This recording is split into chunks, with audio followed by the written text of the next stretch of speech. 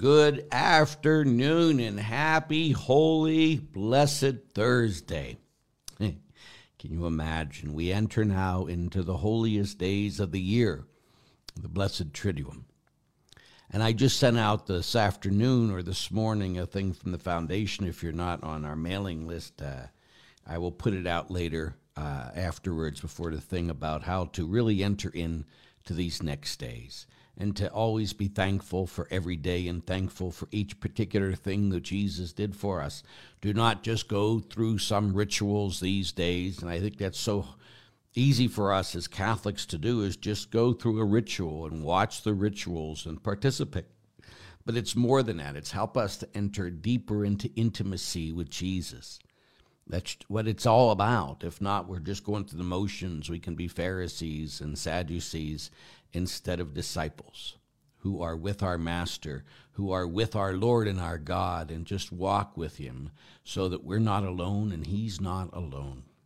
So I encourage you to do that. And so let's begin by praying. In the name of the Father, and the Son, and the Holy Spirit, amen.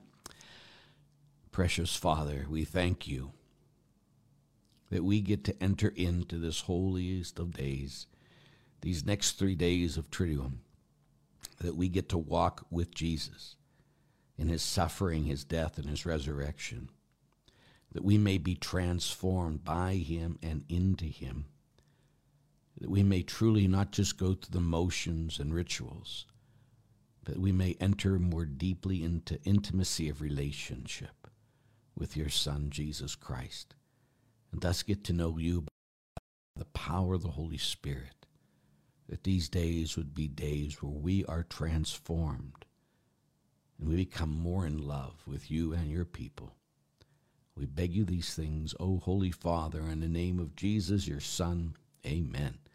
Mary, Mother of Jesus, pray for us. Good Saint Joseph, pray for us. In the name of the Father, and the Son, and the Holy Spirit, amen.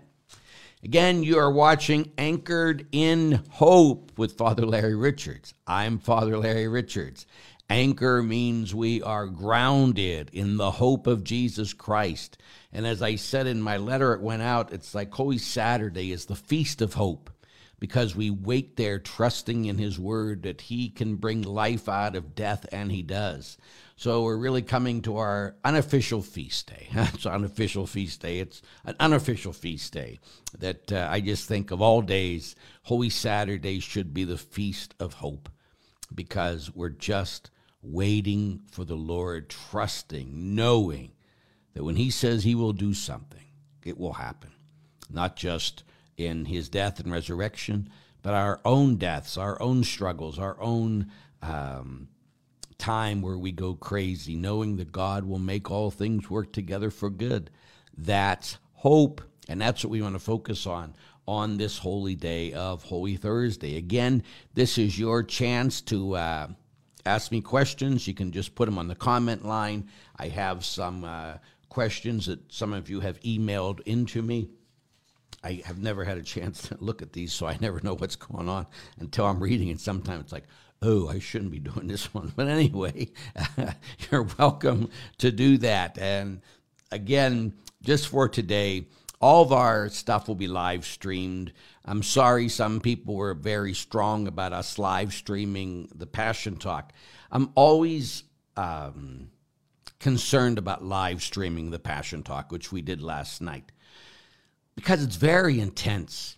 You know, after all these years, people, they'll take me out of context. And since everything I've ever done just about is online, when people are out to get me, they go and they watch the videos that I've done. And then they just take a part of it, take it out of context. Especially you can do that with my Passion Talk. And I look like a complete nut. And I look like that a lot of times anyway, but I don't need to, first of all, give people more ammunition. The second reason is because we deal with the Sixth Commandment so explicitly. You know, last night, as soon as I started the Sixth Commandment, there was two women, two different places, that got up and walked out because it was too graphic for them. And again, I do that at And I tell people, don't bring kids. And same thing when I'm doing a parish mission, when I'm doing it the Wednesday night of the mission, I say we need to talk about sexual realities. And that's why I always say we need to talk about them when children aren't there. We need to talk about them as adults because the church has lots to say about these things.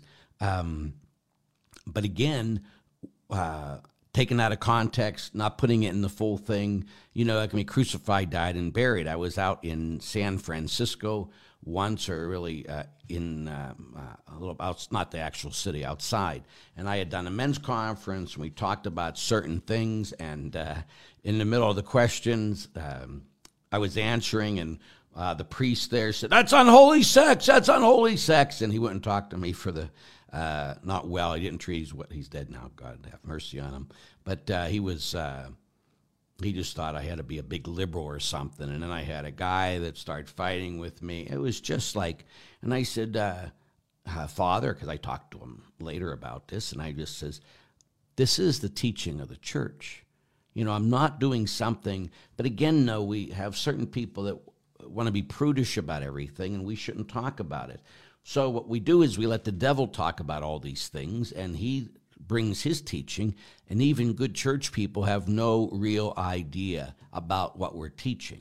And then sometimes they'll read about it online, but they're reading about it from a particular bent. I always try to be orthodox in these things, meaning the teaching of the church as best as I can do that. Sometimes there's no explicit teaching on particular things when it comes to sexuality. There is just guidelines, norms, and the church does that on purpose. It doesn't want to make a say that, okay, this is always wrong and different things. It has to do that for certain things, of course. But again, every time I go back, and like I said last night, I says, John Paul II at a audience, one of his Wednesday audience, talks about there's no part of the body which is unkissable. And for some people, that goes crazy, And I says, God created all the parts of the body. He created it all. It's all part of his image and glorifies him. So again, but when we do that, and there's kids there and different things, that's why I won't do it if there's kids there. That's why I am cautious about sending it out. So we might do it next year, but we'll have to do it in a way that people know what they're getting. And it'll probably be like a closed group, so it won't be open to all the public, but you could probably sign up and get it. Okay, but the next 4 nights, we will be live streaming. So tonight, I will be washing the feet. I'm only doing 4 people because people don't want to volunteer for that anymore. And so tonight I have, at our parish, I have the thing. It'll start at 6:30 p.m., and it's about an hour and a half normally. And the glory about what goes on tonight is we have the presentation of the oils, from the cathedral, and we bring them into our church. We have the washing of the feet. I'll be giving the homily, and then I'll rededicate myself to being pastor of my parish, and then we'll take Jesus in the Blessed Sacrament and take him over into the Adoration Chapel, and we'll have simple adoration. He will not be in the monstrance in that tonight. We just keep him covered in just a regular, whatever that's called, which I can't remember, the ciborium, covered ciborium, which will be in the chapel until 11:30 p.m. tonight, and then we will have night prayer at 11:30 p.m. tonight, and then the Adoration Chapel will be closed. The church will be closed until I'll start hearing confessions on Good Friday at noon. And then Father Mac will have the service at 1:30. It usually goes till about 3 p.m. And then on 3 p.m. tomorrow on Good Friday, we start the novena to the Divine Mercy. It's a 9-day novena. It ends with Divine Mercy Sunday, the Sunday after Easter. And it's 9 days of prayer. So we begin that on Good Friday at 3 p.m. And then we have Tenebrae at night. I don't know if that's being live streamed or not. I don't think so. But again, it has been, you can just put live, just go into YouTube and put Father Larry Richards, and then the Tenebrae, and you'll be able to find it from past years. And then again on Saturday, our stuff will be 8:30. We have a baptism that night, and that'll be live streamed, and I'll have that. So I have tonight, Father Mac has tomorrow, and then I have, of course, we'll both be there all the time. I'll have the vigil, and then I have all the masses on Easter Sunday, 8:30 and 11. Okay, so there you go. Hopefully you can do that. All that'll be live streamed, and you can watch it live. Okay, so let's go on, and now let's ask some questions. Harry says, Father, will you be washing feet later today? Yes, I will after the 6:30 service. Nancy, when are you coming back? What's the matter with you? It's time to come home. Oh, making our way back. There you go. See you Sunday. Oh, it's about time. I'll tell you people, go away. Don't feel bad. Anyway, good. I sent the email. I'm glad you liked it, Bruce. Chris, hi, Father. God willing, we'll be stopping by St. Joe's tomorrow on our way up to Buffalo. There you go. The church won't be open until about noon. I'll be hearing confessions at noon. And then we'll have the thing from 1:30 to 3, and then the church will probably be, I don't know if we keep it open on Good Friday or not, but it'll be good. If you're there, say hi. Okay. Father Larry, I heard a priest during a Sunday sermon say the Catholic Church needs to find a way to bless gay couples. That bothered me. Yeah. We need to be able to bless everybody. That's the thing, giving a blessing to things. But we can't bless things which are sinful. And again, this is a hard thing because when I say sinful, we're talking about the act, not the person, right? Again, having sex before marriage is sinful. Getting drunk is sinful. There's a lot. So I'm not just picking on this reality. But again, when we start saying that what the Word of God says is sinful and we start saying it's not, then we start separating ourselves from the Word of God, and that's Jesus. That's the revelation. Now, we can go deeper. Again, we can go into things, and as people say, the Word of God used to say, and still says, that slavery is okay. And it talks about slaves being obedient to your masters and different things. So we just can't go to proof texts to make our argument. Because the argument against slavery is way beyond Scripture, because all people are created in the image and likeness of God. And the way the Scriptures talk about the way we deal with women, a lot of that stuff's been changed, and it's taken for granted now that we don't enslave people and we treat women as equals. But Peter calls women the weaker sex. St. Paul says women should in no way have authority over a man. All these things, which of course is commonplace now. So I'm not saying that the time will come, as far as I know, that we can bless gay couples. There are other, like Episcopalians and that actually bless the marriages and different things. I don't ever see that happening in the Catholic Church. Saying that doesn't mean we don't welcome gay couples. Again, years ago, someone from California emailed me and says, Father, me and my husband, he was gay, are moving to Erie, Pennsylvania. Would we be welcome in your congregation?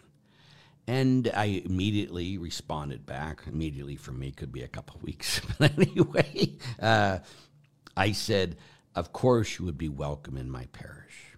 Everyone's welcome in my parish. Please, God. If we can't welcome people, we can't convert anybody. But, I said, and the but sometimes people say that negates everything you've said before. And it wasn't a but of, no, you're not welcome. It was a but of, but you will be challenged like I challenge everybody to be holy. So I believe that we got to meet everybody where they are. And the need that they have to be loved, which homosexual couples do, of course, which everybody has that deep need to be loved, that we meet them there with the love of God. And then it's the love of God that transforms them. It's the love of God that sets them free from slavery. It's the love of God which shows them a much deeper love. when we go and condemn people, and again, it sounds like I'm the least condemning person ever. I am not. Again, ask anybody. I am very frustrated with myself too often. But anyway, that if all we do is condemn people and say they're not welcome until they get their act in gear, they'll never get their act in gear, because the only thing they see from us is condemnation. And again, as I've talked about, there is no condemnation for those in Christ. Jesus in John 3:17 says, God the Father said, God did not send his Son in the world to condemn it, but to save it. So God has sent Jesus to save everybody. Now, when we'd say, you'd never hear me say at a mass that we have to learn ways to bless gay couples. I could see how that would make me uncomfortable, because it just goes out of our way and doesn't deal with the teaching of the church or the teaching of the Scripture. So we got to be able to do both. How do we reach out and love to people? How do we meet people where they are and bring them the gospel of Jesus Christ? Again, if you want to go deeper, nowhere does Jesus talk about sending gay couples to hell for being gay. Now, Paul does later on in Scripture, and all Scripture is the same. But Jesus does talk about if you don't take care of the poor, explicitly you're going to hell. Now, so if Jesus says that, and that's the way to be judged, should we even make it stronger that you can't come to church unless you're taking care of the poor on a consistent level? And people would say, oh, are you kidding me? You can't do that. You can't tell people what to do with their money. Da, da, da. And people would go crazy and everything else in that. But this is what Jesus says. So that's why it's so important that we all need to, first of all, know what Jesus says, put everything in context to what Jesus says, and then do what Jesus says in my life, in your life. And again, every time I sit there and I go, finally, I got this under control. And then I see all the other places that is not fully under the lordship of Jesus. And I go, oh. So that's a long way of saying, as sometimes I do, that we need to make everybody welcome in our churches, and we need to make them truly welcome and meet them where they are. And then we need to walk with them to conversion. I think that's the best way to do these things. But again, I agree with you completely, Pat. Audrey, hello, Audrey. Beautiful email, Father. Thank you. And yes, Santa is in heavenly place. Thank you very much. Yeah, my mother is something. And again, I forget. I can't even talk about it. So let's go into other things here. Hello, Father Larry. I have a question about psychics and mediums. My friend invited me to a psychic medium with her. Being a Catholic, I don't believe in this. Good. But I was curious as to how he did things. I ended up having a reading with a medium. Do I need to go to confession since I had the reading? Usually. Information about this subject would be greatly appreciated. The Scriptures, especially the Old Testament, is very much against this, and because it has false gods. Now, nowhere in the Word of God does it say it doesn't work. I often tell the story when I was a kid.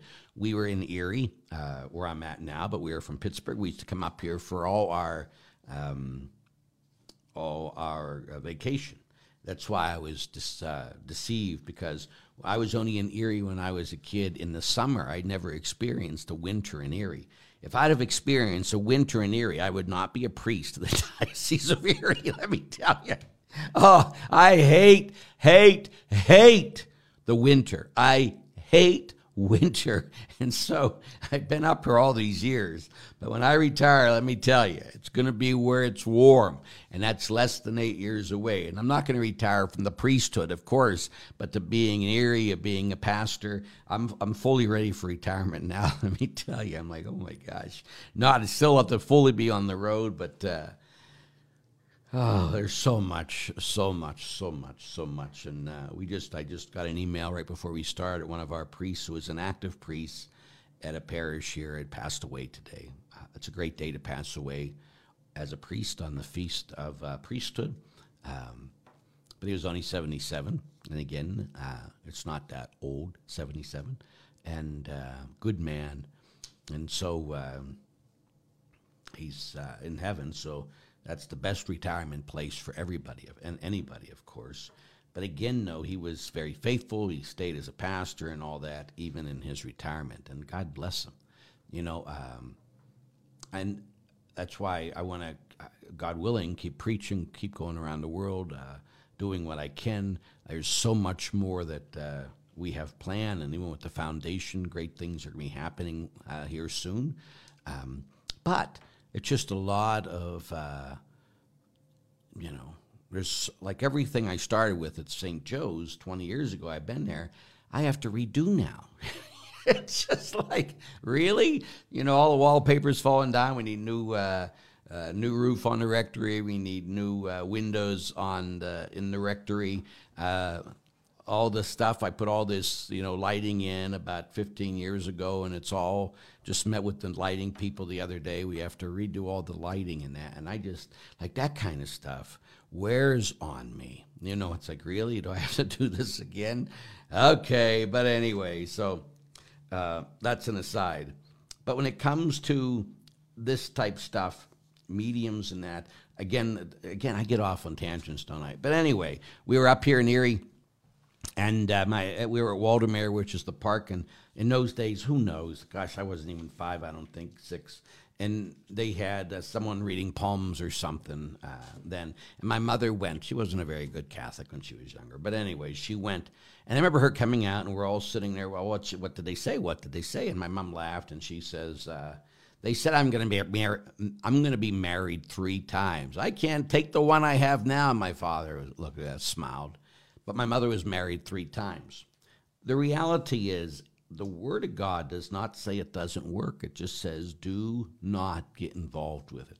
Because what can happen is you can open yourself to dark spirits, to evil spirits, and a lot of things that it's like playing with a Ouija board or any of that kind of stuff. You're opening yourself up to fake knowledge, which can be true knowledge, but it's knowledge forbidden by God. And you can open yourself up to a lot of stuff you don't want to be involved with. So, again, God tells us to stay away from these things, not because he's an ogre, mummy dearest, but because he doesn't want us to become slaves to anything. He wants us to trust him. And again, that's one of the hardest things. Again, this morning, I got a text from one of my good friends, and he's had cancer for these years, a good many years, I think 4 or 5 years. And, he has like 5 kids, good man, and it's just spread in different places. And he just asked, could you pray? And so I said, of course I'll pray. And I ask all you people who are watching to pray. He's a young man, and with kids and everything else, and so he's afraid, of course. And I said to him in the quick text, I just said, you're entering into suffering with Jesus, so you're not alone. But he's entering into suffering with you. So you got to hold on. And you got to know that no matter what, God has a plan, and he promises all things will work together for good. Again, when we look at these days and the suffering and all the stuff Jesus went through and his horrible death, but in just 3 days he rose and conquered all death, all suffering, all pain. And it gives us this hope. And so we just got to pray for him, pray for his healing, that God would just be with him and that he would not in any way feel alone in any way at this particular moment in his life. Okay? So, let's go back to here.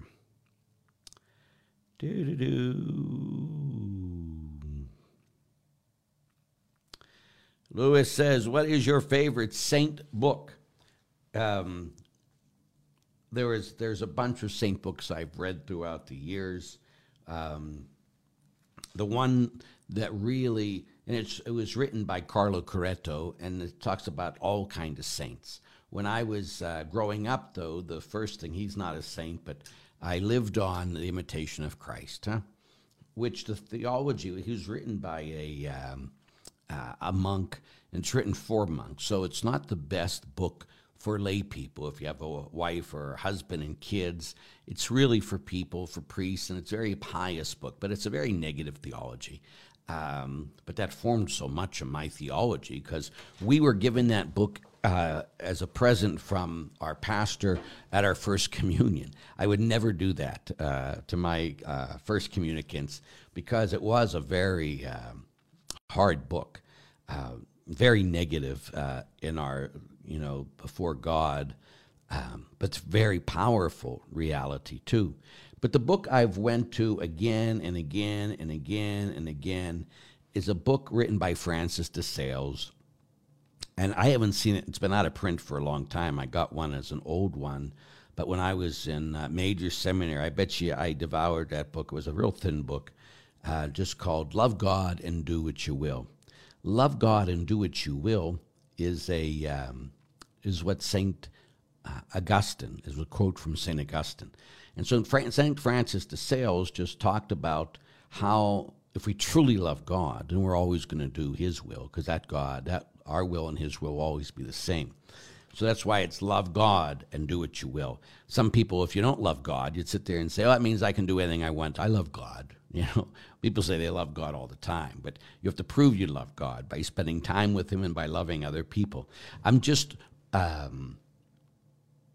more and more concerned in the church nowadays that people who say they love God hate too many people. So they can't love God. It's just impossible. You could do that in the Old Testament, pretty easily, but you can't do that in the New Testament. When Jesus came and revealed the fullness of God, and God is love, and he says, love your enemies, do good to those who persecute you, that's the call of Jesus. Do not judge, lest you be judged. The measure with which you measure will be measured back to you. These are the realities of what it is to be a Christian.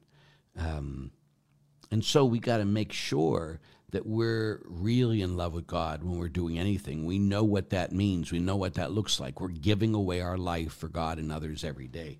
So it's just, but that was the one I think that's had some of the biggest impact on me.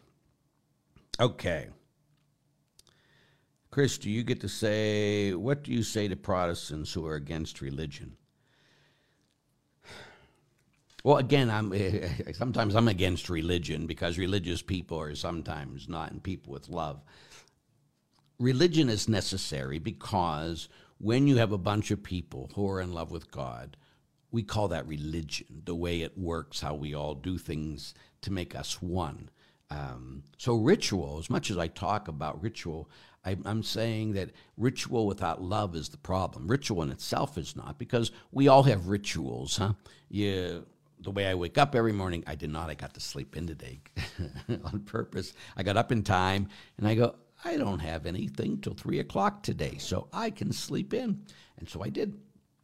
And but I have a ritual every day about how I wake up. What do I do? It's boom, boom, boom, boom, boom, boom, boom, boom, boom. It's ritual. And so ritual is not the thing.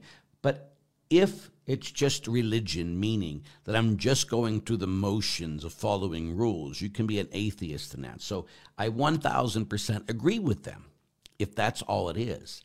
But if it's a religion of love, then I disagree with them. If it's just going through the motions, I agree with them. But if it's living the faith and love, I disagree with them. So again, I guess it's your interpretation of what religion is and what do you mean by that and what does that look like. So, again, almost all my homilies anymore, just going through the motions ain't going to save you. Right? It just isn't. And people go crazy with that. But we got to really know that it's not just religion, it's relationship. And when relationship influences religion, is the basis of religion, then it's true. If it's just going through the motions, then it's wrong. So I hope that helps. Nancy says, Father, thank you for always being there to help us with our questions. Thank you. Thank you for that, Nancy. Tridium blessings, thank you. Can you pray for my cousin? Her name is Gail Elizabeth. She has ALS and feeding tube surgery on Good Friday. Absolutely, we'll all pray for her.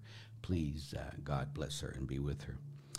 Okay, Steve, LeJohn, you pagan. Oh, I'm sorry. Wow, a wonderful turnout last night. Yes, it was. Had a few Passion Talk first-timers. I know. I heard their confessions. It was pretty good. Reach out and thanks me for inviting them. Good job. They said they were impacted. It's always a blessing. Thank you. It's always a hard thing for me to do, but again, when the fruit comes out of it and people who haven't been in confession in 15 years, or people who had abortions and finally confessed them. To me, that's what it's about. Some people, when they watch the Passion Talk, think it's just me yelling at a bunch of people, and I do a lot of yelling. But that sure isn't the point. It's the way that it is used to bring people back home. And so I do yelling because sometimes people need that. So thank you, Steve. Okay, I'm retiring in 9 months. Shut up, you're retiring in 9 months, you pagan Steve. Okay, Joy. Hi, Father. I wonder why Jesus only taught for 3 years. Is there a meaning or significance to the number of years in the church teaching? I do not think so, Joy. Again, that's all the Father wanted. And think about that was enough. All these years that he's been gone, because he taught us best by what he lived, not just what he said. He gave away his life for us. That's what we look at in these days of Triduum. He taught us best by what he did. And if we look at all that, even tonight, he got in his hands, his knees, and washed our feet. He fed us with his own precious body and blood. He commanded us to love one another. A lot happens, and he shows that love to the end. And so the words were necessary, and he gave them to us, but the way he lived was his greatest teaching, even in his years of silence. There's a lot there, but I don't think it's I've never read anything about the 3 years being significant. Robert, Father, are you coming to Atlanta, Georgia this year? I don't think so. I once told them I've been down to Atlanta throughout the years, and my experience with not all the pastors, some of the pastors were fantastic, but a lot of the pastors were not very kind to me. They were very rude to me. They wouldn't show up for the mission. They would throw me off the altar because even though ahead of time we'd suggested things, but they didn't agree. And then, so some of them, I said I'd never go back to the Diocese of Atlanta to do a parish mission. And I really stand by that because, again, except for the one, Father Lawrence, who was a very fantastic priest down there. He was very kind to me and very good. He showed me all kinds of stuff. He was a good man, and he is a good man. He's a good priest. But some of the other ones, it was just very, very hard. I wasn't treated well, and so I just said there's plenty of other places to go. Now, even after I've said that, I still spoke at the Eucharistic Congress down there because that was a different thing. I come down for their legatus down there. But again, no, some of the priests thought they were doing me a favor by having me come into their parish.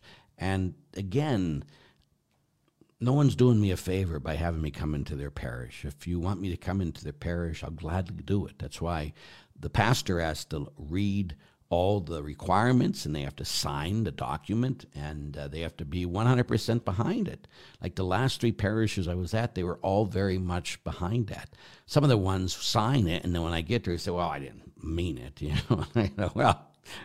For me to leave my parish and go to help out at your parish, you need to be there. You need to be supportive. There is no surprises. Everything's spelled out. Mary Therese goes through everything, and they tell Mary Therese, and Mary Therese will tell me, oh, these are great people. And I go down here, and they treat me like garbage. And I go, okay, I'm done with these type people. By far, the people that have treated me the worst have been priests of Jesus Christ on this, the feast of the priesthood. Because what we learn, I think that too many priests think everybody's here to serve them. No, they put a nice thing about, I'm here to serve, but then they make sure that they're always away and it's their way or no way. And I can get like that, But when we have guests or I have stuff, especially priests, I always try to go out of my way for the priest because a priest is another Christ. But I've had bad experiences down in Atlanta. So probably not going to be back to Atlanta. There's other places I've been. I think I've been at 4 or 5 parishes in Atlanta or outside. Sorry. James, Father, you say in marriage it's 100% to 100% on who gives their life. So what do you do when it's just one person doing that? First of all, you don't get married. That's the point. So if you did it in the beginning, I mean, so many people, that's the problem. They always, oh, yes, yes, yes, we're going to get married. And it's 100%, 100%. And then one person stops. That's a problem. That's where you say we will be in good times and in bad. So that's the bad time. But a lot of times they never wanted to give 100% at all from the very beginning. And that's where annulments come in. Just because you go through the motions of getting married, the ritual of getting married, doesn't mean the sacrament has taken place, right? That's why we have an annulments. Annulments are not divorces. They say that there's certain things necessary for a valid marriage to take place.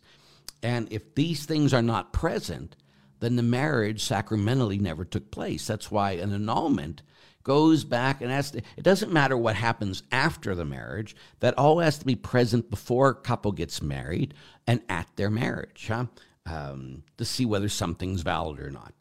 But a couple have to be wanting to be 100%, 100%. That's the whole thing, and that's why people do end up with annulments and that, because from the very beginning, the other person never gave their life away. And you have to be willing, and you do give up away your life the day you get married. You know, it's 100%, 100%, or it's nothing. Okay, and you can grow in that. But if one person says, nope, I'm not giving anything, well, that's what you have to pray and ask God. Again, I can't ever do marriage counseling here or anything like that, because it's just objective. And to do anything in 3 minutes would be atrocious, you know. So you got to talk to your own pastor. You got to talk to a counselor and all that from there. Hello, Father. When I was young, my grandmother would tell us not to watch TV or listen to music on Holy Week, since we needed to observe it. What is your take on this? Well, a lot of people I've encouraged throughout the years to give up TV for all of Lent, because it's just usually a distraction. And I did that for many years, but I don't watch TV enough to do that anymore. It didn't become that big of a thing for me. When I was growing up, it was like you couldn't do anything between 12 and 3, because that's when Christ was on the cross. And I think that's the best time. You shouldn't be watching TV. You shouldn't be out shopping. You shouldn't be at movies. You should be doing nothing except being with Jesus, especially nowadays. If you can handle Good Friday, 12 to 3 would be fantastic. Okay. We go on. Jen, Father Larry, if God grant my wish, I want to go to heaven on Easter Sunday or on Transfiguration if God's will is not mine, but we'll see what God wants. Yeah, I'll go whenever he wants. I can easily say that now, but, you know, God has a better plan, so that would be a great time, though. Teresa asks, how can God have existed for all eternity? I believe that in the Trinity and love Jesus so much, but I have a really hard time grasping this concept. Of course you do. If you ever want to blow your mind, anybody here, all you have to do is try for a moment to think of no beginning. Think for a second. Something had to have no beginning, by definition. Even if you believe in the Big Bang, well, what made the Big Bang go boom? Something had to always exist to get anything into existence. We call that something God. And there's always had to be. And your mind can't comprehend that. Of course, you've got to struggle with that. But logically, something had to always exist. Even if you call that thing energy, something had to have no beginning to get the ball rolling. So that's why it's why we know there's a God, because something had to always exist, and that something is what we called God, the prime mover, the one that got everything in the beginning. But again, you should struggle with that. A lot of people don't even think about it, so I'm glad you're thinking about that. I think it's a good reality to all of us contemplate those type things, because it just shows how much we cannot understand. It's impossible for us. You know, because everything we look at, we try to say, where'd it come from, where'd it come from, where'd it come from? And that's the way we think. Something had to always be. Whoa, it drives you crazy. Huh? So keep thinking that way, but keep praying about it, okay? So, John, Father Larry, please pray for those carrying the cross this Holy Week, especially my mother who is suffering from terminal cancer. Absolutely, John. It's one of the hardest things, as you all know. I know. So absolutely, we're praying for her. And for you, it's hard to watch. Good day. What's the concept behind not eating meat on Ash Wednesday and Good Friday? Why meat, not fish? Because when it was done, only the wealthy could afford meat. And so it was a way of being poor and to identify with the poor. Now it's like the opposite, and I just saw there was a priest on Facebook or something the other day, and he was trying to get a petition out there going, and I didn't respond because, again, I'm not going to get in the midst of the stupidity of it all. But he says, we need to bring back the way it used to be before Vatican Council II, that sat there and says, every Friday we must not eat fish. We must not eat meat. That's a great thing. Again, some people love fish. So it's not anything then it says they don't have to, it's not a penance for them. They like not eating meat. There's people all over the world that are vegetarians. So what kind of penance is that? The church did say that everyone has to choose their own penance. We're not going to tell you what penance it is because what's a penance for you might not be a penance for me. And so that's why. So when people get crazy like this, again, I'm just like, are you kidding me? People don't know Jesus, and we're trying to get people not to eat meat on Friday. We need to be focusing on bringing the world to Jesus Christ, not whether I'm going to eat meat on Friday and that. When I used to be with EWTN, they don't eat meat on Friday, and I'd eat meat on purpose, and I'd say, well, I just say, listen, this is not the rule. This isn't the big thing for me. I have a lot of other penances, and I just think that that's a big thing. And so, but I firmly believe they can do what they want, but it's not universal law. The bishops changed that here and said it's up to you to make that. But there are places that are going back. And I'm just thinking, okay, this is what we're focusing on instead of bringing the world to Jesus Christ. And it's the little fighting to go for it. If they did it, okay, I ain't going to fight with it either. Sure, I'll do it, whatever you want. But again, for some people, that's not a penance. So it just, like I'm already past the age of fasting. I don't have to fast tomorrow. Isn't that exciting? Or Ash Wednesday. I'm past that age, but now I fast more than I've ever had in my life. And so, in fact, traditionally tonight after, I'll have some food between now and 6:30, and then I will not eat again until after the vigil on Easter Sunday. It's a 3-day fast. And this is a very ancient thing to enter into the fast from when Jesus enters into his suffering until he resurrects. And to fast with him and to be with him. I don't encourage you for everybody for that. I've been doing this for a good many years, and so it's a part of what I do. But again, I just think that whenever we try to tell everybody this is what you need to do, I think we'll get in trouble. I think, so I won't go on anymore because I'll get in trouble for what I think sometimes. So anyway, dear Father Larry, I need your help. I come from a good soul. My granddaughters. Okay, I already answered this last year. Okay, very good. Last week, I'm sorry. So let's continue on here. When Jesus washed the feet of his disciples, he said, no servant is greater than his master. Can you elaborate on that point? Jesus humbles himself before us, and he wants us to humble ourselves before others.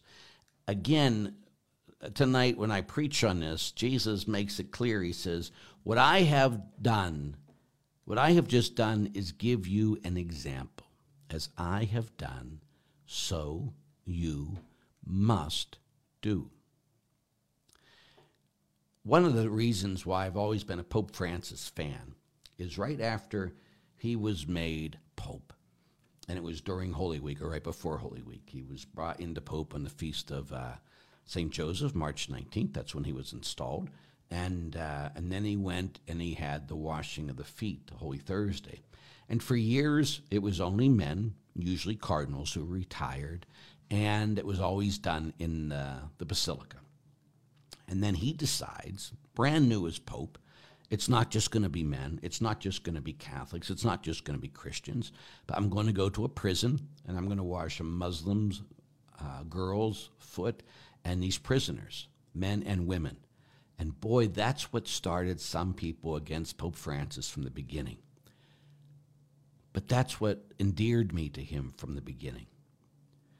Because this was not a clerical gesture. which a lot of the people in the church made it. It's about men, the priests, and us washing each other's feet. Look how great we are, please. It's about the God of the universe humbling himself, and he's the master of the apostles. And yet, he gets on his knees before them and washes his feet, their feet.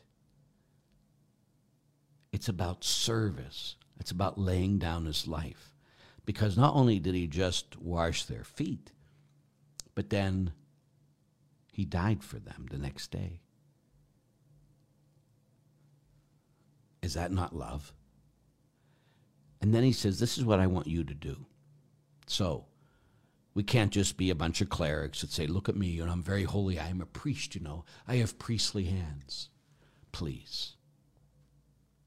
You and I are called to give our life in service. And again, I can talk about this so easily, And yet I get so tired sometimes that I don't want to serve anybody, just to be real about it.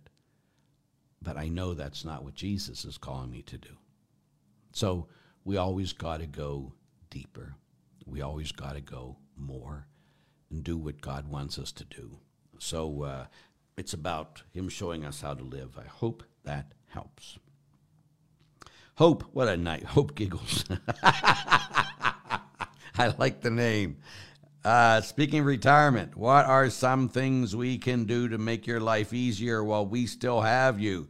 Pray for me is the first thing. The second thing I just think is, I got to say that as the years have gone by, I always listen to the negative. Like my assistant told me the other day, he's going to be leaving here soon. So he said to me that, what he hears the most, people complain about me. And what that does is it hurts me because there's a lot to complain about me. I can get it. There's a lot to complain about me. I'm short, all these kind of things. But at the same time, it hurts me because I've given my life for my people in my parish. And I always make sure I'm home on Sundays. And when I find out that people, are not fighting me or talking about me or thinking that I'm not a good person, it destroys me, and because I'm giving my life for these people. And so what happens is like I have found that when I look out on Sunday sometimes, I'm looking at the wrong people. I'm looking at the people, like there's one woman who every week refuses. She doesn't like the way we say the Our Father, so she has to scream the Our Father loud, very fast. She purposely will not do it. And so those are the people that I get mad because why? I'm looking at the wrong people. Instead of the people that support me and love me in the parish, the devil keeps me distracted by looking at these people that are complaining about me, that don't like me, that have left the parish, that, again, we've had a lot of people leave the parish and they've went to the Latin Mass because our Mass isn't real enough and it's not holy enough. And that's what the devil does. He starts you to picking and focusing on those people. So I think that even some of my strongest people who've always been some of my strong supporters have been very quiet. And like when my mother died, I never even heard from them, And so those are the type of things. And it's like, oh, gosh. I try, and again, am I a failure in lots of ways? Of course I am. But there's a lot of good happening? Of course it is. And it's what we focus on. And so as we focus on hope, it's just, again, not just me, but all your priests. You just got to be supportive of them. Know that they're human. Know that they mess up. And then understand that. We understand that about ourselves. We got to understand that about them. It doesn't mean, okay, bad behavior, Like if I have bad behavior, it doesn't mean saying, no, it's okay, that's the way Father Larry is. No, absolutely not. But it's calling me to go deeper and to be set free from all that stuff. But again, that we need to be more affirming and lifting up of each other. And then we have to focus on that. So, but the biggest thing happens with prayer. saying some nice things, or if someone is talking about me, at least to stick up for me every once in a while. That, like it was last night, someone come to confession, and someone said, told this person, well, they said, Father Larry's mean. And he goes, oh, you just don't know him, because again, if you look at me during the passion talk, it might be mean, or if I'm challenging somebody, I might look at mean. But if you look at Jesus, sometimes he looked mean too. The way he dealt with the Pharisees, the way he caught the woman and he called her a dog. I mean, it wasn't great stuff. So you got to put everything in a bigger context than that, and so,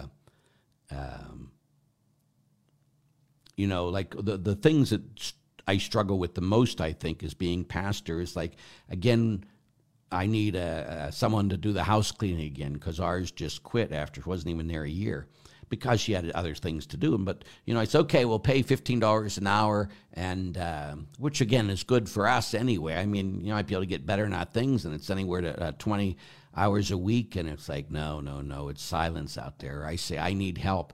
And the more I say at Mass and different things, I need help, we need people to do this, there's crickets sometimes. And so then you sit there and think that you have to do all these things by yourself. Like someone called yelling the other day about something wasn't on the internet, our website. Why? Because I got to do the website. There's no one else that does the website. I asked for help years ago, and I've asked again and again, and some people have volunteered, but they help with the overall direction of where you want to go, but they don't work on the day in, day out stuff. So I got to sit there and go and work on the website and change the website and spend time doing that.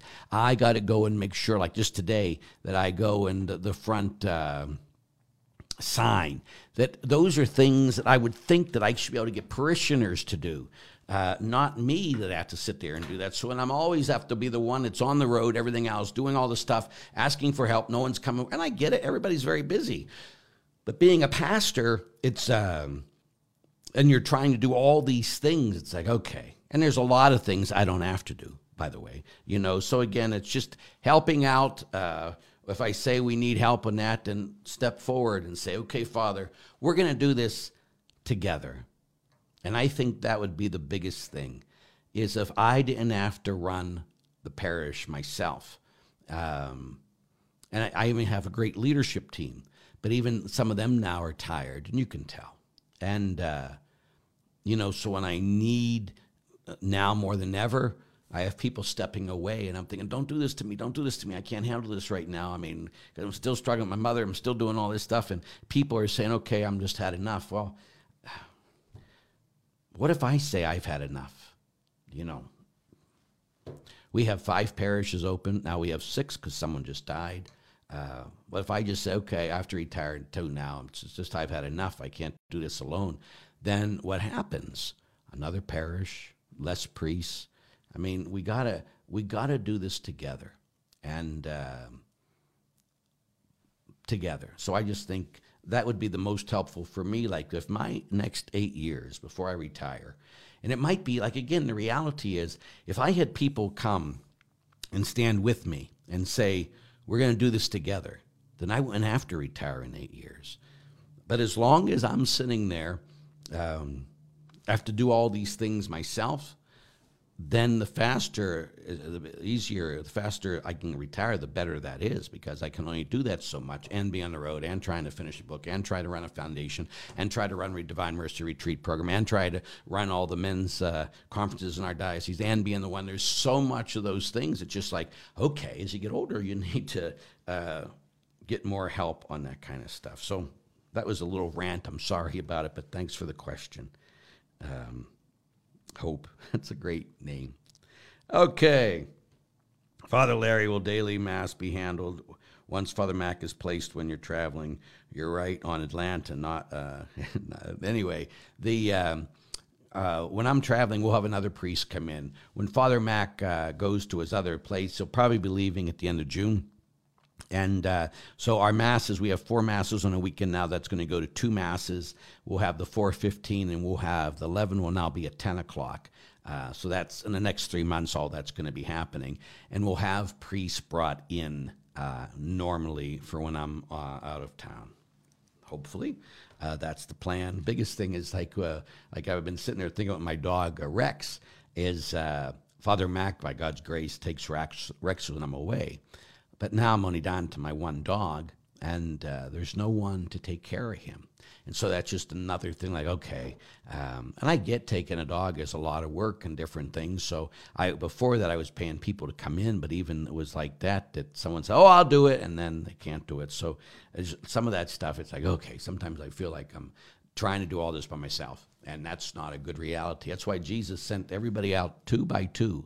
He never sent anyone out by themselves. You ever notice that? And so that's what we got to be. So pray. God has a plan. He's going to do all these things, and there's great hope and great stuff here. So, hi, Father. Please address the war in Ukraine. Where is God in this? I saw the news of Putin receiving communion in this church. Oh, my. First of all, it's the Orthodox Church and the patriarch of that. I don't know what. I would not be a Christian if that was the Church of Jesus Christ. Let me give you a hint, and that's a hard reality, because let's be clear, Putin is worse than Hitler. He just is. He's an instrument of the evil one. Years from now, they will talk about Putin the way we talk about Hitler, and they will also talk about the patriarch of Russia the same way, because he supported that. He supported Putin killing children, innocent people. It's just evil. There's no other way around it. And again, does God love Putin? Absolutely. Does he love the patriarch of Russia? Absolutely. Does he want them to come to conversion? Absolutely. But it's the evil one. Just like God allows the devil to tempt us, and we can listen to him and go to hell. He gave Putin, he gave the patriarch and they don't believe that their patriarch is infallible. That's just a Roman thing. Thank you very much. But what they're doing is evil. And people need to call them out on that. We need to stand up. And I have been, if you can listen to some of the old stuff, but absolutely. But I'm also sitting there thinking that this is what we're focusing on now, but there's many parts of the world where this stuff has been happening for years, and we don't focus on that. But somehow we got to, God promises all things are going to work together for good, but it's still a struggle. I know, holy cow, is it a struggle? Okay, I have to get through all these if I can. All right, treat you to just shake your dust off your feet. I hope not. Thank you. Exactly. Can a parent make a deal with God for him to protect, save her children? No, Jesus does that. He's the fullness of the deal. Just cover them with the blood of Jesus, not your own. Okay. Thank you. Sharon, hi, Father. Question for my son, college age, left his faith, Jewish girlfriend. Is he or she doomed to be held because of not practicing Catholics? Of course not. The Vatican II says even an atheist, if he's an atheist through no fault of his own, has hope for salvation. Even the Jewish person, they'll be saved because of Jesus. Now, don't tell that to a Jewish person. They'll sit there and think we're arrogant. And, of course, we are when it comes to that. But in our faith, the way we believe is there's no salvation outside the church. There's no salvation outside the church because the church is Jesus. So no one can be saved apart from Jesus. Now, it doesn't mean the institutional church, the clerical ones and the people that think we're the greatest stuff there ever is. Oh, no, only you have to be Catholic or you're going to hell. And it's like the Protestants, if you are Catholic, you're going to hell. And the Jews, only the Jews are the chosen people, and only they're going to heaven. And the Muslims, only a Muslim can go to heaven. Everybody else are infidels, they're going to hell. We all say that, of course. God is bigger than all of us, believe it or not, and we got to make sure that we know that. We believe we have the fullness of the faith, but our faith teaches that everyone, if they go to heaven, will get there, because when Jesus died on the cross, he redeemed everyone. Catholics, Protestants, Jews, atheists. Now you have to receive redemption, which we call salvation, by receiving Jesus. Now that's where we struggle. But everyone will be saved because of Jesus. So do not despair of your son. Do not despair if he marries this girl. He can get married in the church. We can give a dispensation for that. He can have a rabbi there and a Catholic priest there. We can work and make it well. So never despair of anything. Just pray. Put everybody in the Blessed Mother's arms. She'll get them back. Pray. Let's have hope, huh? So know that I'm praying for you this Easter. Know that we are going to be people that God always, no matter how dark it gets, God has a plan, and God always has a resurrection plan, and he will bring hope. So happy Easter to all of you. Alleluia, alleluia, alleluia, alleluia, alleluia, alleluia. Let's pray for each other. Let's love each other, and God willing, I will see you next Thursday, same time, same place. God bless you. Be good. Happy Easter.